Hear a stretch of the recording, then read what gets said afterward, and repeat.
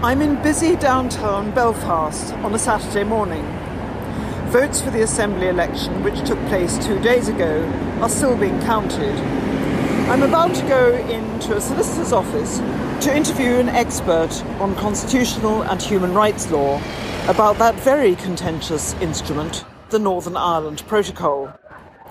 This time, it's not the controversial trade provisions in the protocol that we'll be discussing, but the provision that ensures the continuation of European Union human rights law in Northern Ireland.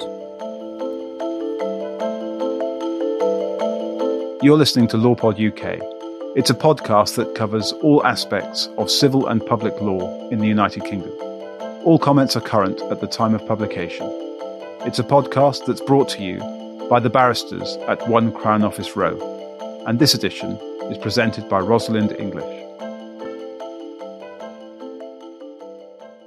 Before the UK left the European Union in January 2020, the government committed to ensuring that certain equality and human rights in Northern Ireland would continue to be upheld after Brexit.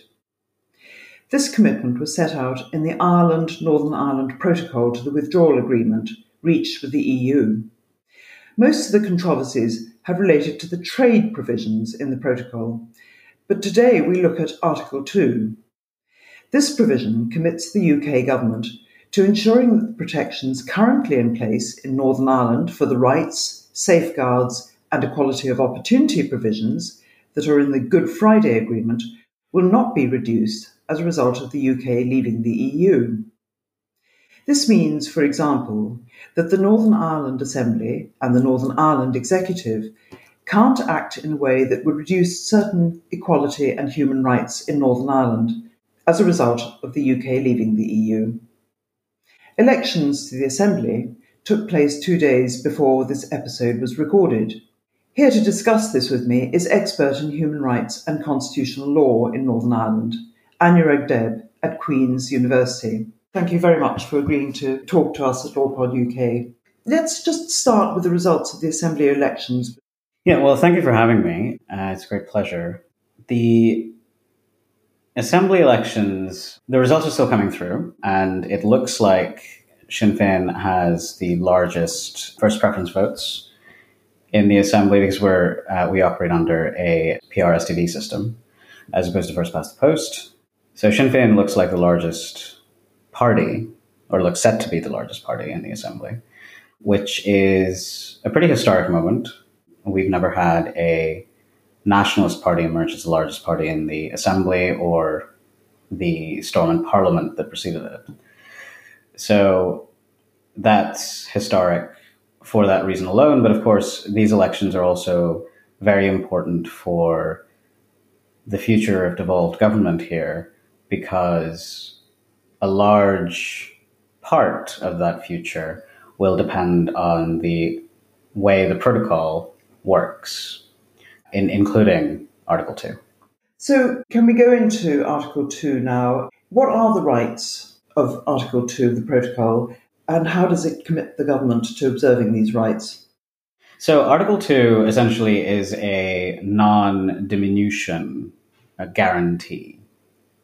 And what that effectively means is that the state of equality and non-discrimination law that existed in Northern Ireland before Brexit, and that exists as between Northern Ireland and the EU, cannot be diminished as a result of Brexit. So there are two strands to this. The first is a sort of negative bar, if you like, that equality law in Northern Ireland can't be reduced relative to the EU.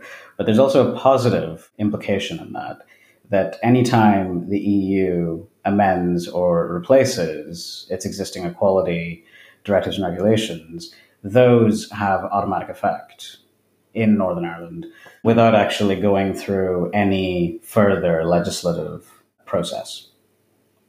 So it's quite a far-reaching provision. It's also the acquis of EU law, as in the case law, the accumulated case law of the EU that will still apply in Northern Ireland as a result of this Article 2. What's the mechanism whereby it continues to apply to Northern Irish citizens? Well, first of all, it's directly effective in the same way that retained EU law or bits of retained EU law might continue to have direct effect or had direct effect for a certain period of time in respect of the whole of the UK following Brexit. But we will continue to have direct effect in Northern Ireland for that part of the EU acquis that relates to equality and non-discrimination. That's one side of it. So EU law, in that sort of limited capacity, can be directly relied on in any litigation relating to Northern Ireland. The second aspect is that the Northern Ireland Human Rights Commission and the Equality Commission for Northern Ireland are both under various statutory duties to advise the Secretary of State for Northern Ireland and to monitor the effectiveness of the Article 2 guarantee, so that they really have to look at the evolving field of the EU acquis and see if a difference arises or if a divergence arises between the state of the law in Northern Ireland and the state of the law in the EU, and then advise the Secretary of State and advise various bodies, including the Assembly, of what to do next. This is quite a big ask for these bodies. What needs to be established to show that there has been a breach of this commitment and a reduction of rights? So recently, there have been two cases in the Northern Ireland High Court relating to Article 2 and that sort of non-diminution guarantee. And it's the second one which is more detailed, and it's the Society for the Protection of Unborn Children's application for judicial review. And this was in respect of the recently made changes to abortion law in Northern Ireland. Of course, we don't yet have abortion services commissioned, but the law had changed so that it's no longer a criminal offence and women don't have to travel to Britain when they need an abortion. So the society, the SPUC, took out a challenge against these regulations providing for the commissioning of abortion services in Northern Ireland. One of their grounds was based on Article 2 of the protocol, in the sense that it infringed disability rights, and in particular, disability rights in respect of EU law.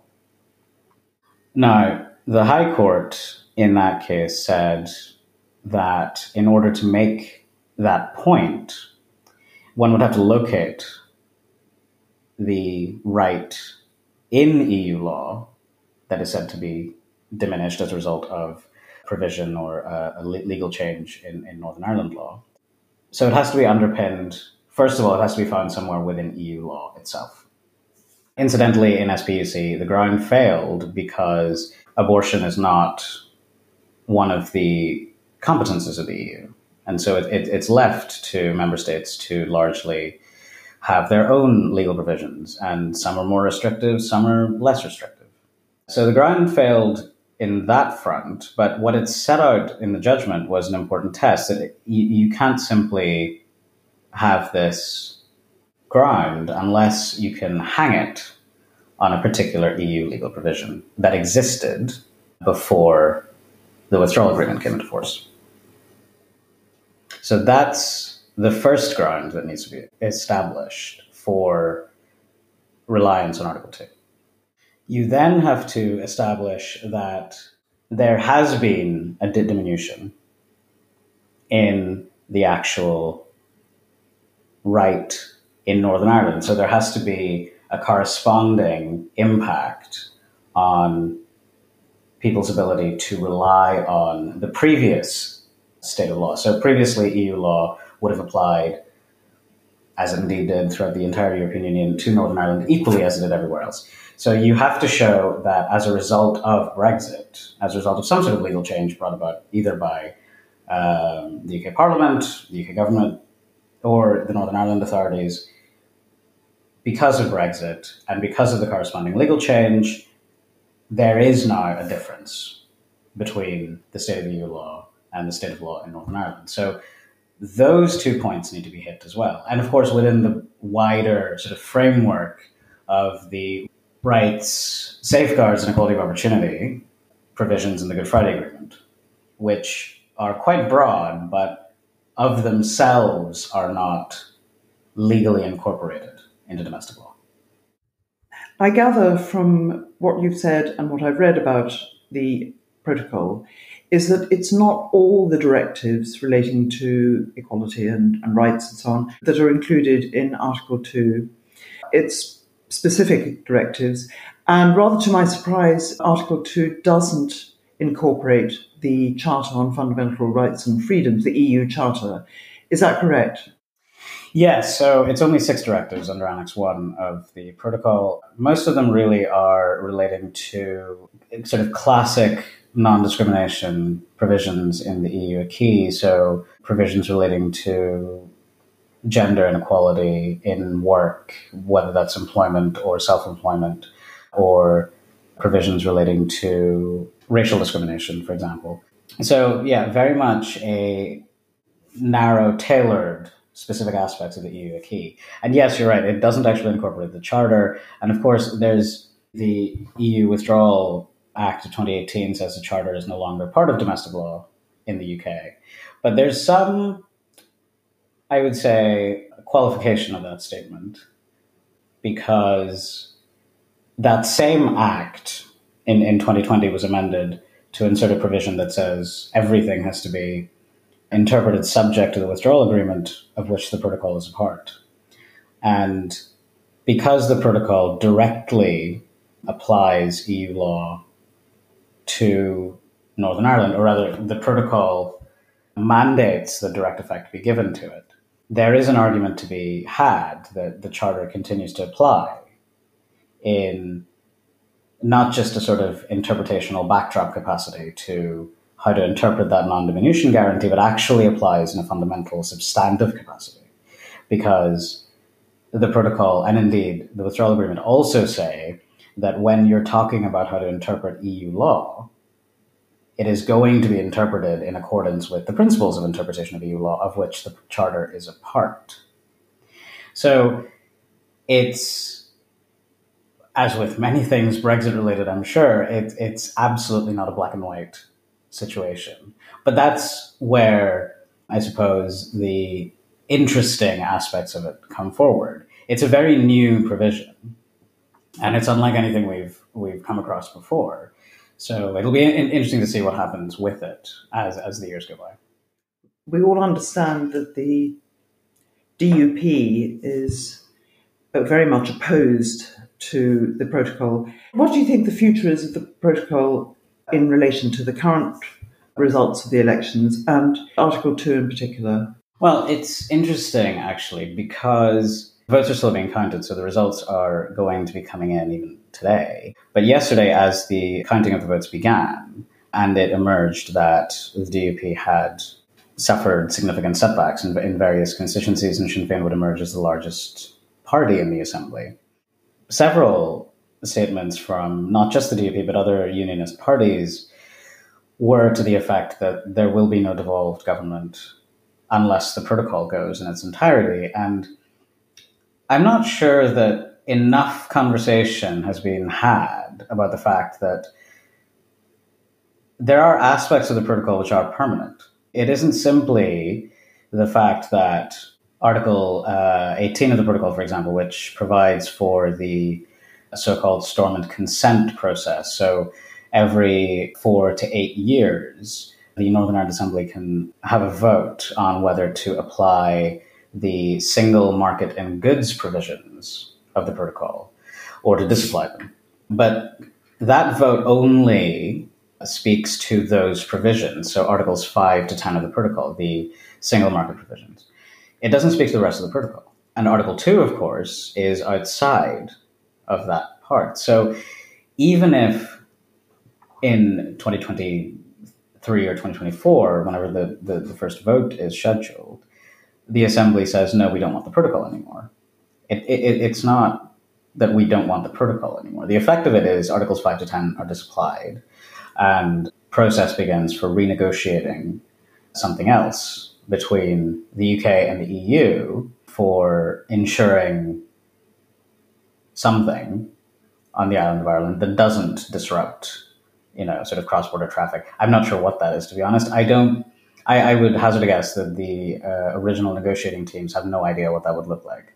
But it doesn't disapply Article 2. So we are still tied to the EU acquis as far as it applies. And tied not just in a static, sort of frozen snapshot sense, but in an evolving sense. Because what the protocol actually provides for is that those 6 directives that continue to apply to us, if they are amended or replaced by the EU, the amended or replaced versions of those automatically apply. So there's no further role in that process for either the Assembly or Parliament or the UK government or anybody for that matter. They just apply. So I'm not sure that we've had enough debate and discussion in terms of what the protocol actually means in reality going forward and its permanent nature for political demands like this or political red lines like these to be made with any sense of conviction or reality. I certainly don't see that the protocol is going to go either in the short or medium term in that sense. As it dawns on opponents of the protocol, and I'm thinking of DUP voters in particular, that not only are they being subject to EU-style trade requirements, but horror of horrors, they're being subjected to the EU collective jurisprudence on rights. I mean, it doesn't seem to be part of the conversation that's going on in Belfast at the moment. No, and I wish it was, because it's the thing about equality law and non-discrimination law in Northern Ireland is we haven't made any of it ourselves. It's piecemeal. It's a patchwork system. The Equality Act of 2010 doesn't actually apply in its entirety to us. It never has. Bits of it do. And bits of the sort of previous equality acts, particularly those relating to sexual orientation discrimination, they don't apply as they apply in Britain, but versions of them were also enacted at Westminster to apply to us. So all of this happened either at a time when the Assembly wasn't functional, so the UK government had responsibility for Northern Ireland and the UK Parliament continued to legislate for Northern Ireland, or indeed were passed at Westminster simply because the issues were too divisive to be agreed in Northern Ireland. I mean, one of the enduring demands of the Good Friday Agreement, and indeed civic society here, is for a Bill of Rights. At the time the Good Friday Agreement came about, of course, the Human Rights Act was still a bill in the UK Parliament. And so part of the Good Friday Agreement says that the UK government shall complete the process of incorporating the convention, but also provides for having a Bill of Rights that is enforceable and that binds the Northern Ireland Assembly in terms of its legislative competence and what sort of laws it can't enact. And I think the conversation around Article 2 is useful in that respect, because here we are almost a quarter century after the Good Friday Agreement with no Bill of Rights. And quite frankly, the last time we tried to have one was late of last year, when a dispute arose as to the people appointed to advise on a Bill of Rights, not even the content of a Bill of Rights, but the people appointed to advise on it, the academics and experts appointed to advise. And so it's such a frustrating conversation to keep going around that I wish we were talking more about the fact that Article 2 has the potential to be quite a good safety net when it comes to evolving considerations in equality law, because I'm not entirely certain that the Assembly is going to miraculously come out with a Bill of Rights just because its composition changed in an election. But also that there is, in terms of the political conversation happening, not only is there a need to appreciate how the protocol functions and what the Article 2 guarantees are, but also because they're directly effective, these are provisions that can be used by people directly in litigation in terms of issues that impacts them. So it's an empowering provision. So it's not just politics and the constitutional question, it's also about people. And I really, really wish that we were having more of a conversation around it. I think that's a very good place on which to conclude. I will put on our blog post that will be on the blog to accompany this episode all the directives that you refer to and the two cases that we discussed earlier in the interview. And, well, thank you again for coming on LawPod UK. Thank you so much. LawPod UK is presented by Rosalind English and produced by One Crown Office Row.